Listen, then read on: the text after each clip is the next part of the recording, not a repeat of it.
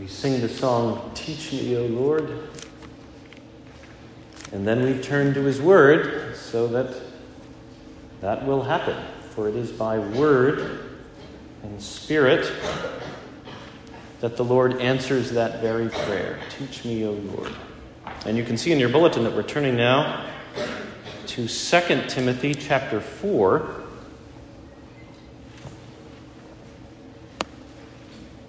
Our theme lately on Sunday mornings, our theme is the habits of grace. We're called to live a life, a Christian life, that is all about the grace of God. It's motivated by the grace of God, and it's a life in which we seek after that grace again and again. And it's a life in which we find it. We find that grace in part as God smiles upon our own habitual efforts to seek and serve him, thus the habits of grace. And lately in our sermon series, we're focusing on the elements of worship that make up our church service on Sunday mornings. What exactly is it that we do as a matter of routine, beginning at 9 a.m. on Sunday mornings? And last week, the particular habit that we focused on, just a reminder here, just to get our bearings, was the reading of Scripture in our worship services on Sunday mornings. Remember, Paul wrote to Timothy back in 1 Timothy chapter 4. He said, "Timothy, until I come, devote yourself to the public reading of Scripture, as well as to exhortation and to teaching." Devote yourself to this. So it's supposed to be a habit of the church that the Scriptures are read when we get together for worship. From another vantage point, it's supposed to be a habit of the minister himself, who's supposed to be devoted to it. Devote yourself to the public reading of Scripture. That was Timothy's calling, and it's mine, and it's every minister's calling. Not just to do this when the church gets together, but to be devoted to it. It's something that we all need to be reminded to be devoted to, and that's because it is an activity that gives us the Word of God with peculiar purity and power. And it's also because it's an activity that we can end up undervaluing if we're not careful. So it's good for all of us. The one who reads and all who listen, and ideally the one who's reading is also listening to his own words. It's good for all of us to be reminded that we should be devoted to this. So that was last week, the reading of Scripture in public worship. And then we can say the very same thing about the very next thing which happens in the worship service, which is the preaching of the Word. So from last Sunday to this, we go from the reading of the writings in worship to the preaching of them, the proclamation of what they mean and what they ought to mean to us in our lives. And so for this, we turn to 2 Timothy 4, and you can see in your bulletin that I'm going to read for us the first 5 verses of this chapter. So listen now to the Word of God. "I charge you in the presence of God and of Christ Jesus, who is to judge the living and the dead, and by his appearing and his kingdom, preach the word. Be ready in season and out of season. Reprove, rebuke, and exhort with complete patience and teaching. For the time is coming when people will not endure sound teaching, but having itching ears, they will accumulate for themselves teachers to suit their own passions, and will turn away from listening to the truth and wander off into myths. As for you, always be sober-minded, endure suffering, do the work of an evangelist, fulfill your ministry." 2 Timothy chapter 4. Let's pray together.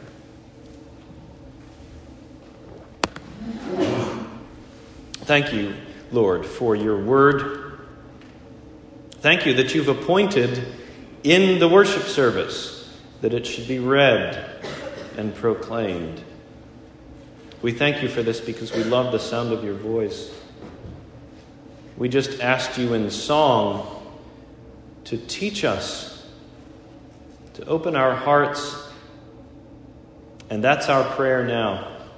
Speak, Lord, for your servants are listening. And we ask it in Jesus' name. Amen.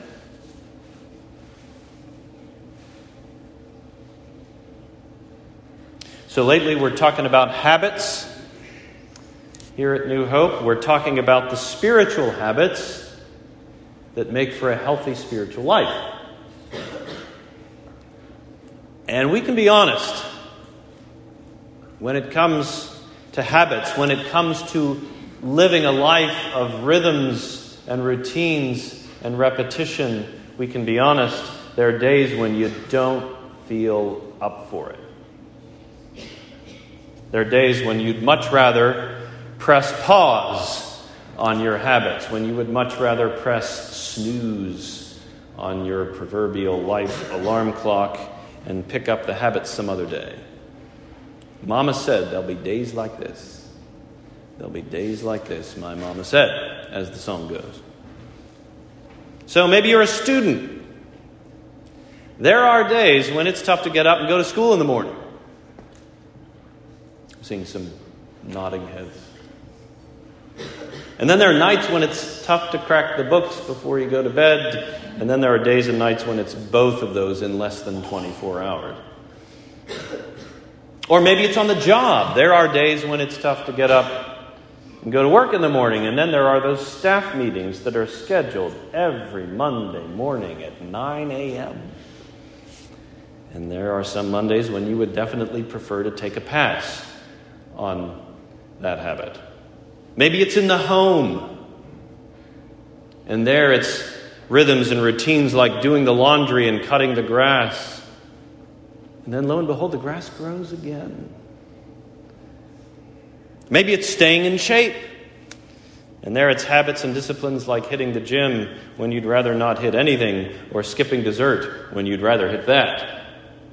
Whatever it might be, there are days when you just don't feel up for it. There are days when those habits and disciplines feel decidedly out of season. Or you personally feel out of season in contemplating them and in contemplating the prospect of pressing on in them. So what do we do about that? How do we handle that, right? We're being realistic today. We're acknowledging this candidly. When things feel so out of season and we just don't feel up for it that day. And maybe not just one day. Well, we do need to allow for the fact that there are some days when it's okay to take a pass. There's grace in our lives. There's flexibility in our calling. So that's true. And it takes wisdom to sort that out from one circumstance to the next, from one day to the next. And yet it's also true that we want to be a people who put on display a certain perseverance in our callings, including our habits. We want to be a persevering people, and we want it to show. Well, the preaching of the Word of God among the people of God is one of them. A faithful preaching ministry takes perseverance on the part of the minister. It also takes perseverance on the part of the congregation, because it can feel out of season for them too. The preaching of the Word of God among the people of God, in season and out of season. And that's exactly what Paul's talking to Timothy about here in 2 Timothy 4. And just like last week, when we were talking about the reading of Scripture in worship, well, it's true again this week as we're talking about the preaching of the Word in worship. Which is to say, first and foremost, this is a passage about the minister's habit. This is Paul saying to Timothy, Timothy, you keep preaching. But then the implication is, this is also the whole church's habit. Let's all be in on this together.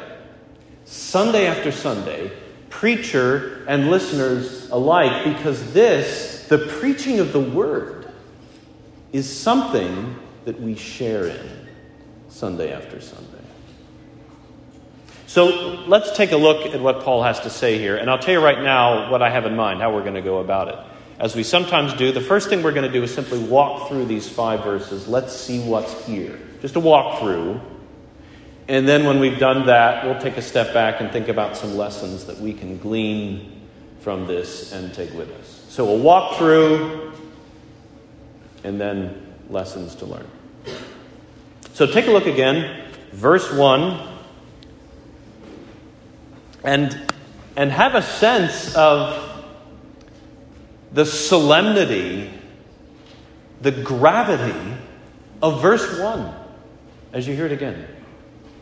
Paul says, I charge you in the presence of God and of Christ Jesus, who is to judge the living and the dead, and by his appearing and his kingdom. Pause there. Can you not imagine Timothy practically holding his breath at that point, on the edge of his seat at that point? I mean, what kind of introduction is that? The solemnity of it, the gravity of it, especially in light of the fact that this is Paul's last letter before he dies. He knows he doesn't have long, and he says so in this letter, that that's his expectation. And in light of the fact as well that this is near the end of Paul's last letter before he dies. For so many reasons, this is a hold your breath, edge of your seat moment. I charge you in the presence of God and of Christ Jesus, who is to judge the living and the dead, and by his appearing and his kingdom. Imagine Timothy. What on earth is Paul going to say to me after that? What's the great apostle Paul going to charge me to do after an introduction like that? And the answer is, Timothy, preach. Preach the word. Look at verse 2. He says, preach the word, and then he goes on, be ready in season and out of season, reprove, rebuke, and exhort with complete patience and teaching. So Paul charges Timothy to preach the word. In other words, proclaim with power what God has said. Preach the word. And then, notice some of the other terms that Paul uses after that. Because Paul uses these other words to give Timothy a sense of what his ministry of the word ought to entail. So, for example, Paul says, reprove and rebuke. In other words, Timothy, you're going to have to correct people for their error and their sin. Reprove and rebuke. And Paul also says, exhort. Timothy, you're going to have to urge people in the way that they should go. And Paul also says, teach. In other words, set the truth before them. Set the truth before them in such a way that they learn it and embrace it. Timothy, preach, reprove, rebuke, exhort, teach, all of that. And then notice this as well, verse 2. Paul doesn't just say, Timothy, do those things. Go about that ministry. He also says, be ready. Right? Timothy, be ready for ministry. Because preaching and teaching and all of that, that's not a last-minute business. That's not a one-time thing. That's the kind of calling you've got to be ready for over the long haul, over a lifetime. Be ready for it. And what does that mean? What does that look like for Timothy, for any minister, to be ready for ministry? Well, it means giving yourself to it so that you're growing in your own understanding, right? Keep studying, keep learning, because you're still learning. You've still got a lot to learn yourself. That's part of readiness. Being ready for it also means being deeply persuaded that what you're proclaiming is true and that the act of proclaiming it is worthwhile. That's part of what it means to be ready, to be persuaded like that. And being ready for it means being practiced at it so that your skill set is honed. And being ready for it means planning ahead insofar as you can so that you're not caught off guard, so that you're not caught winging it. Timothy, you've got to be ready for this. And then notice what else he says. He says, Timothy, be ready for it in season and out of season. I love that phrase. In season and out of season. And maybe you can tell already from the way we got into the sermon today that we're honing in on that phrase today. In season and out of season. The point is, Timothy, there are going to be times when this feels like a fight. The ministry you've been given. There are going to be times, I'm telling you, when it feels like you are running into a stiff headwind. And that could be because of things that are going on inside of you. Notice Paul uses that phrase, but he doesn't define it, and he certainly doesn't narrow it in season and out of season. So that could be because of things that are going on inside of you, doubts and discouragements and worries and weariness that have you feeling cold and tired. Or it could be because of things that are going on outside of you. Maybe the church you're serving doesn't seem to be all that interested in what you're preaching and teaching. Or maybe the culture at large is growing increasingly hostile to what you're preaching. So Timothy, all the more reason why you've got to be ready. All the more reason why you've got to be patient. And notice, Paul says that too. Complete patience. So Paul's saying, Timothy, be faithful in this ministry. Be ready for it. Be ready for it in season and out of season. And then he keeps going. Beginning at verse 3. As for the things that might be swirling around you in the church and in the world, the kinds of things that might make ministry feel like a fight, well, Paul goes on to say more about that. Look at verse 3. He says, the time is coming when people will not endure sound teaching, but having itching ears, they will accumulate for themselves teachers to suit their own passions, and will turn away from listening to the truth and wander off into myths. How's that for out of season? Timothy, you're going to have to keep preaching and teaching the truth, even when people don't want to hear it. Even when people positively turn away from it. Even when people turn away from you personally and find other preachers and teachers whose messages they prefer. Out of season. And that's why I read Jeremiah for us earlier in our service. That sounds a lot like what Jeremiah's ministry was like. God says, Jeremiah, I want you to keep proclaiming my message to my people. And oh, by the way, they're going to hate you for it. They're going to fight you for it. Paul's saying to Timothy, Timothy, you can expect some of that yourself. But he says, don't let that cause you to shrink back. Don't let that cause you to quit. Look at verse 5. Last verse for us today. Verse 5. As for you, he says, always be sober-minded, endure suffering, do the work of an evangelist, fulfill your ministry. So Paul's saying, Timothy, this is what you can expect, but keep going. Press on. Among other things, he says, press on because you've got good news to preach. That's what it means to be an evangelist, right? He says, do the work of an evangelist. Well, that's what it means to be an evangelist. To be a good news man. You've got good news to preach? Well, then preach it. Do the work of an evangelist. So that's what Paul has to say here. There's our walkthrough, right? Verses 1 through 5. Timothy, be faithful in this ministry. Be ready for it, in season and out of season. Here's what it's going to look like. Here's what it's going to feel like when it's out of season. But you press on. So there's a walkthrough, verses 1 through 5. Now, what do we take from all of that?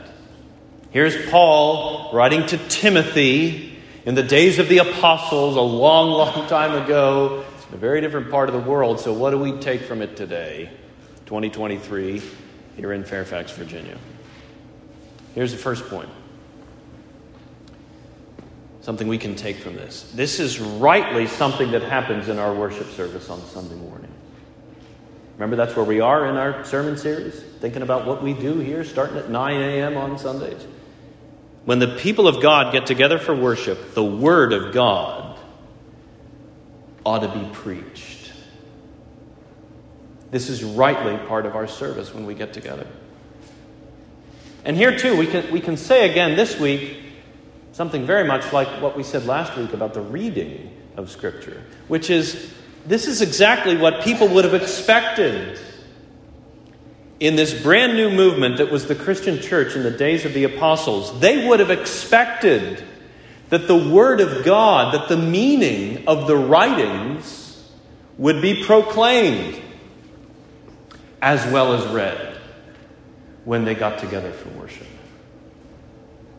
And they'd have expected that, again, just like last week, they'd have expected that in part because the Jews, they were used to that Sabbath after Sabbath when they gathered for worship in their local synagogue. So it would have come as no surprise that when Christians gathered as Christians, the word would be preached. We get a glimpse of this in Luke chapter 4. This fantastic episode at the beginning of Jesus' ministry. Luke chapter 4. And what I love about this one is that it brings together both the reading of the writings and the preaching of them in the synagogue. Luke chapter 4. Maybe you know the story. It says this: He came to Nazareth where he had been brought up.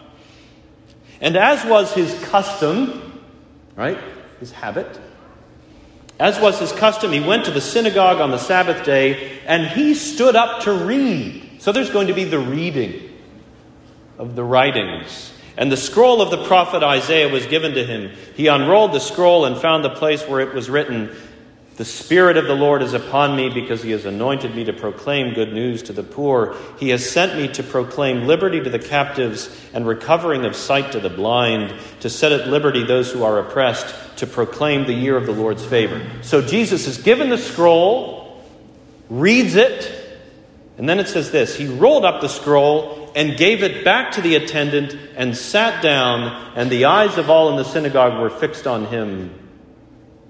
And he began to say to them, "Today, this scripture has been fulfilled in your hearing."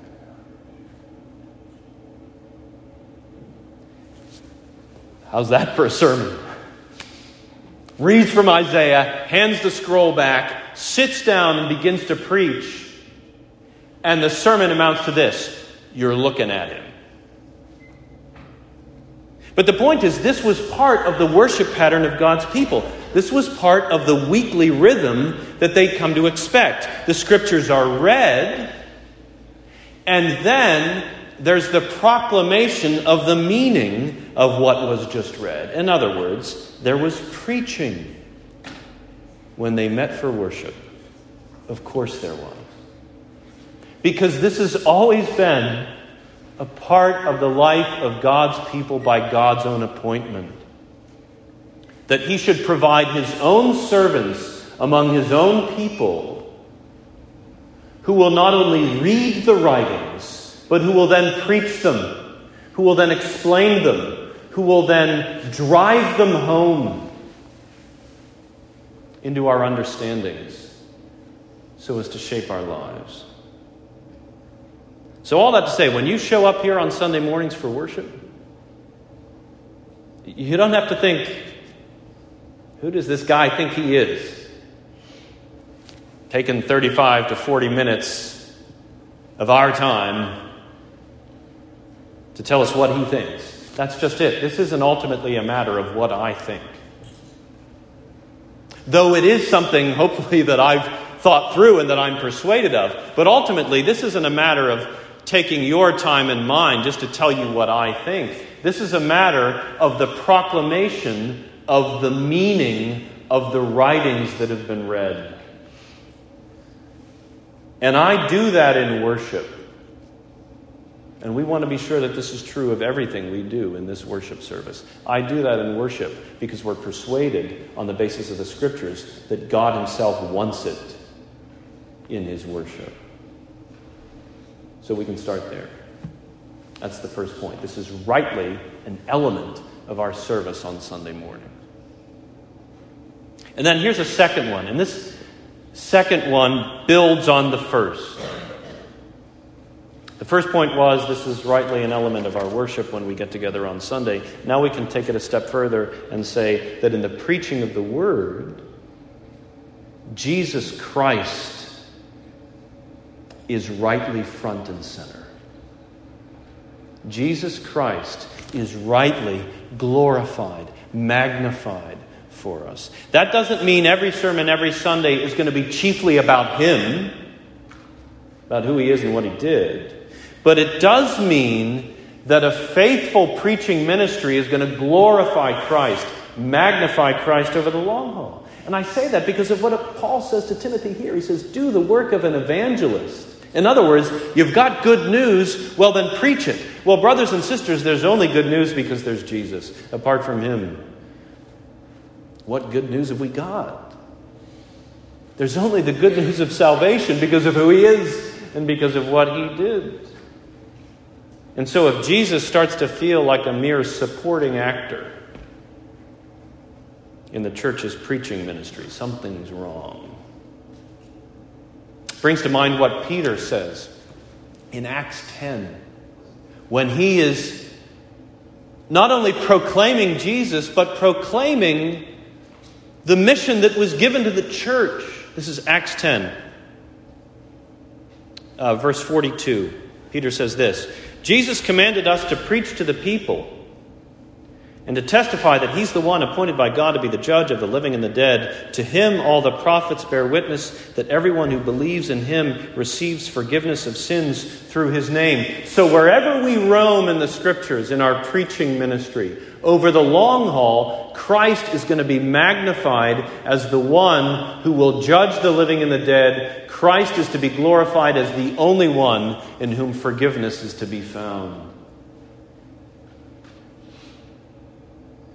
Paul drives this home too, Romans 10.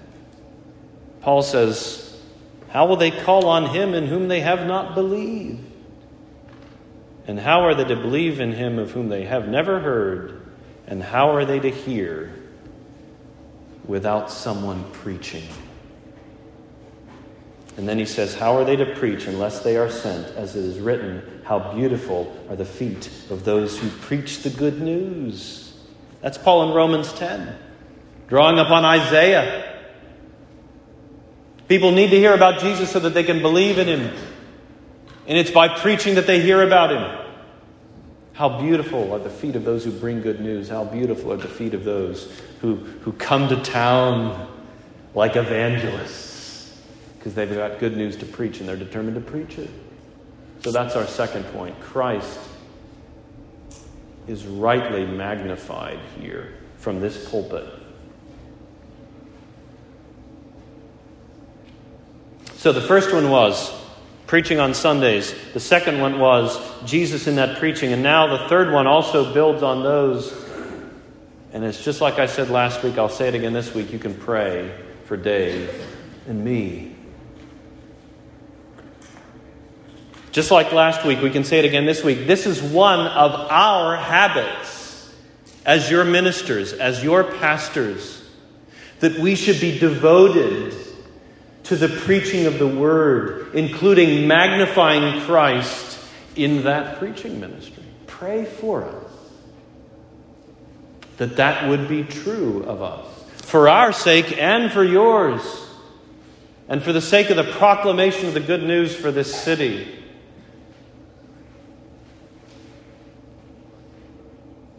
Our Westminster Larger Catechism poses this question. Thinking again about Dave and me, the work we have, why we need you to pray for us. Our Larger Catechism asks this question: how is the Word of God to be preached by those that are called thereunto? That's the question. How is the Word of God to be preached by those who are called to it? And because it's the Larger Catechism, the answer is large. Listen to this. Answer: they that are called to labor in the ministry of the Word are to preach sound doctrine. And then what follows are a series of adverbs. They're to preach sound doctrine diligently, in season and out of season. So there's our 2 Timothy 4. Diligently, in season and out of season. Plainly, not in the enticing words of man's wisdom, but in the demonstration of the Spirit and of power. So diligently, plainly, what's next? Faithfully, making known the whole counsel of God. And then what's next? Wisely, applying themselves to the necessities and capacities of the hearers. And then what's next? Zealously, with fervent love to God and the souls of his people. And then finally this: sincerely, aiming at God's glory and their conversion, edification, and salvation. That, says our Larger Catechism, is how the Word of God ought to be preached by those who are called to preaching, and that's a lot. And that's why I say you can pray for Dave and me, that we would be preachers and teachers like that. And then one more point. We'll wrap up with this one. And this one has to do with perseverance. On my part and yours. Remember, be ready in season and out of season. There's that potent phrase again. In season and out of season when it comes to the church's preaching ministry. That goes for the preacher, and by implication, it goes for the listeners as well. In season and out of season. And it's good for us to anticipate unseasonable times. That itself is part of being ready. I know I've mentioned I've been doing some running lately. And it's been such a help for me to have a text thread going with some fellow UVA alumni pals who are also fellow runners. I've been able to glean some good wisdom from them, from some folks who are more experienced at running than I've been lately. And one of them made an observation that has proven so helpful to me. She said, some days, your legs just feel heavy. Some days are heavy leg days. Some days as a runner, your legs just feel heavy. And not necessarily because you've done anything wrong. Sometimes it's not because you screwed up. It's not because you trained poorly. It's not because you hit the dessert table instead of the training table. It's not because you're running uphill. It's just that there are days like that. Even when you've been on your best behavior. And I say it was helpful for me to hear that. At first I realized that might not sound all that helpful. At first that might sound rather deflating. Great, I've got that to look forward to. You're telling me that I can be on my best behavior and train well, and I'm still going to have heavy leg days. Yeah, thanks for that. But it really is helpful. I'm telling you, and maybe you know this from your own experience in athletics. It really is helpful to know that there are going to be days like that, and that's because it helps you to prepare mentally for them in advance. And it's also because it helps you to process it when you realize that it's actually happening. And you're feeling that way. You're not thrown into a tailspin of discouragement. You're not left thinking, oh, I must have done something terribly wrong and I might as well quit. You're armed. Forewarned is forearmed for times when it feels like that. And there is definitely a spiritual parallel to that. And I suspect you know it. I suspect you've experienced it. There are days when your soul feels heavy. It just does. And again, not necessarily because you've done anything wrong. Sometimes it's not because you screwed up. It's not because you haven't been training well spiritually. It's not because you've been eating spiritual junk food. Some days are heavy soul days. They just are, including, let me say, some Sundays. And friends, we can be honest here. I know very well that there are some Sundays when it's a little harder to get out of bed and come here. And that goes for you. There are some Sundays when the prospect of coming here and listening to the sermon doesn't light a fire quite the way it does other weeks. I know that. And it goes for me too. Preachers are people too. There are some Sundays when the prospect of coming here and preaching doesn't light a fire in me quite the way it does other Sundays. Now, I can say honestly, this isn't one of them. I came here today, and I'm grateful for it, with a certain bounce in my pastoral step. But there are some Sundays when it does not feel like that quite so much. For all of us, preachers and hearers alike, there are some Sunday mornings that feel out of season when it comes to preaching. And then we keep going. We all know this too. We've all experienced this too. It may not be just one Sunday here and there. It could be a whole stretch. It could be a whole chapter in your life that feels out of season. When things don't feel quite so right spiritually. That could be because of some trial that's weighing you down. Could be because of something physical that you're enduring that you can't beat. Could be that clouds have rolled in and you're not entirely sure why. Clouds have rolled in, and for a good long while now there's been no steady wind to move them along. A whole stretch that feels out of season. And what I want to say to you today is that just realizing that that's a possibility for us in this life, that is part of what it means to be ready. Remember, Paul says, Timothy, be ready for preaching. The implication for all Christians is be ready to hear preaching. And sure enough, just knowing that some days, some weeks, some stretches feel more favorable than others, that's part of what it means to be ready. Just knowing that. Because then when it does feel that way, on a particular Sunday, or several of them, you won't be wrecked by it. To the contrary, you'll be better equipped to handle it. And handling it involves, among other things, patient prayer. Father in heaven, I'm down in a valley right now. That kind of prayer.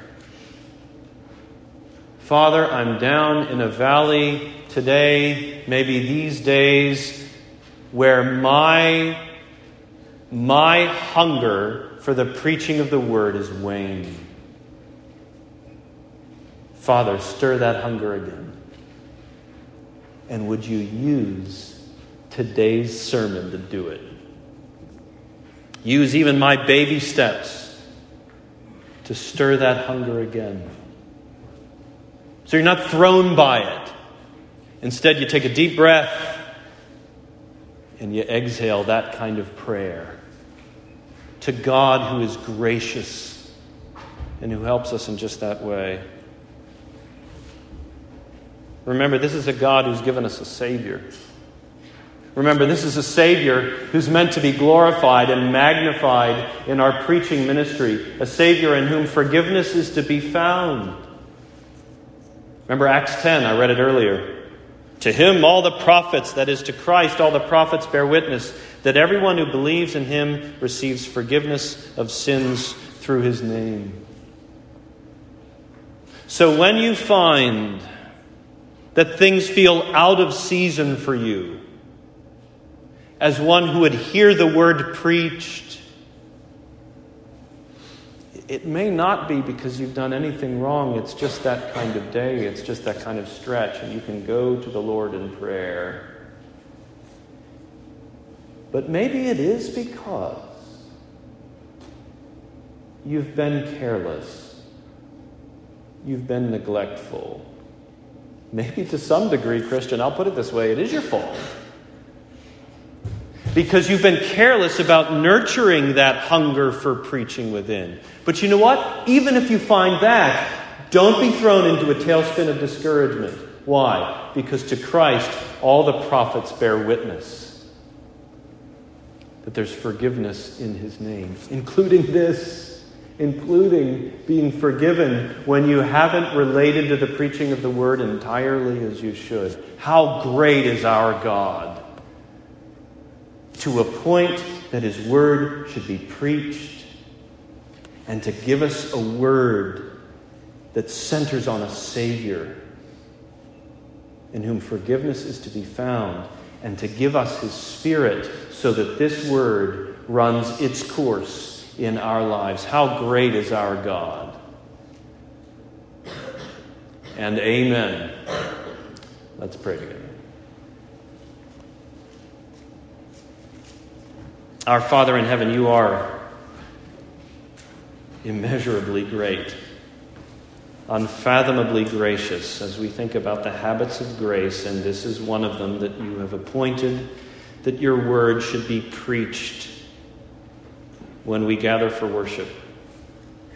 Thank you that you have appointed that, and that you are pleased to bless the preaching of your word, and we ask that you would bless the preaching of it this day, which we have just heard. We pray that you would grant us to be ready for this, to be devoted to this as preacher and hearers alike, in season and out of season. Thank you that yours is a word that abides in season and out of season. And Christ is the same yesterday and today and forever. And we pray in his name. Amen.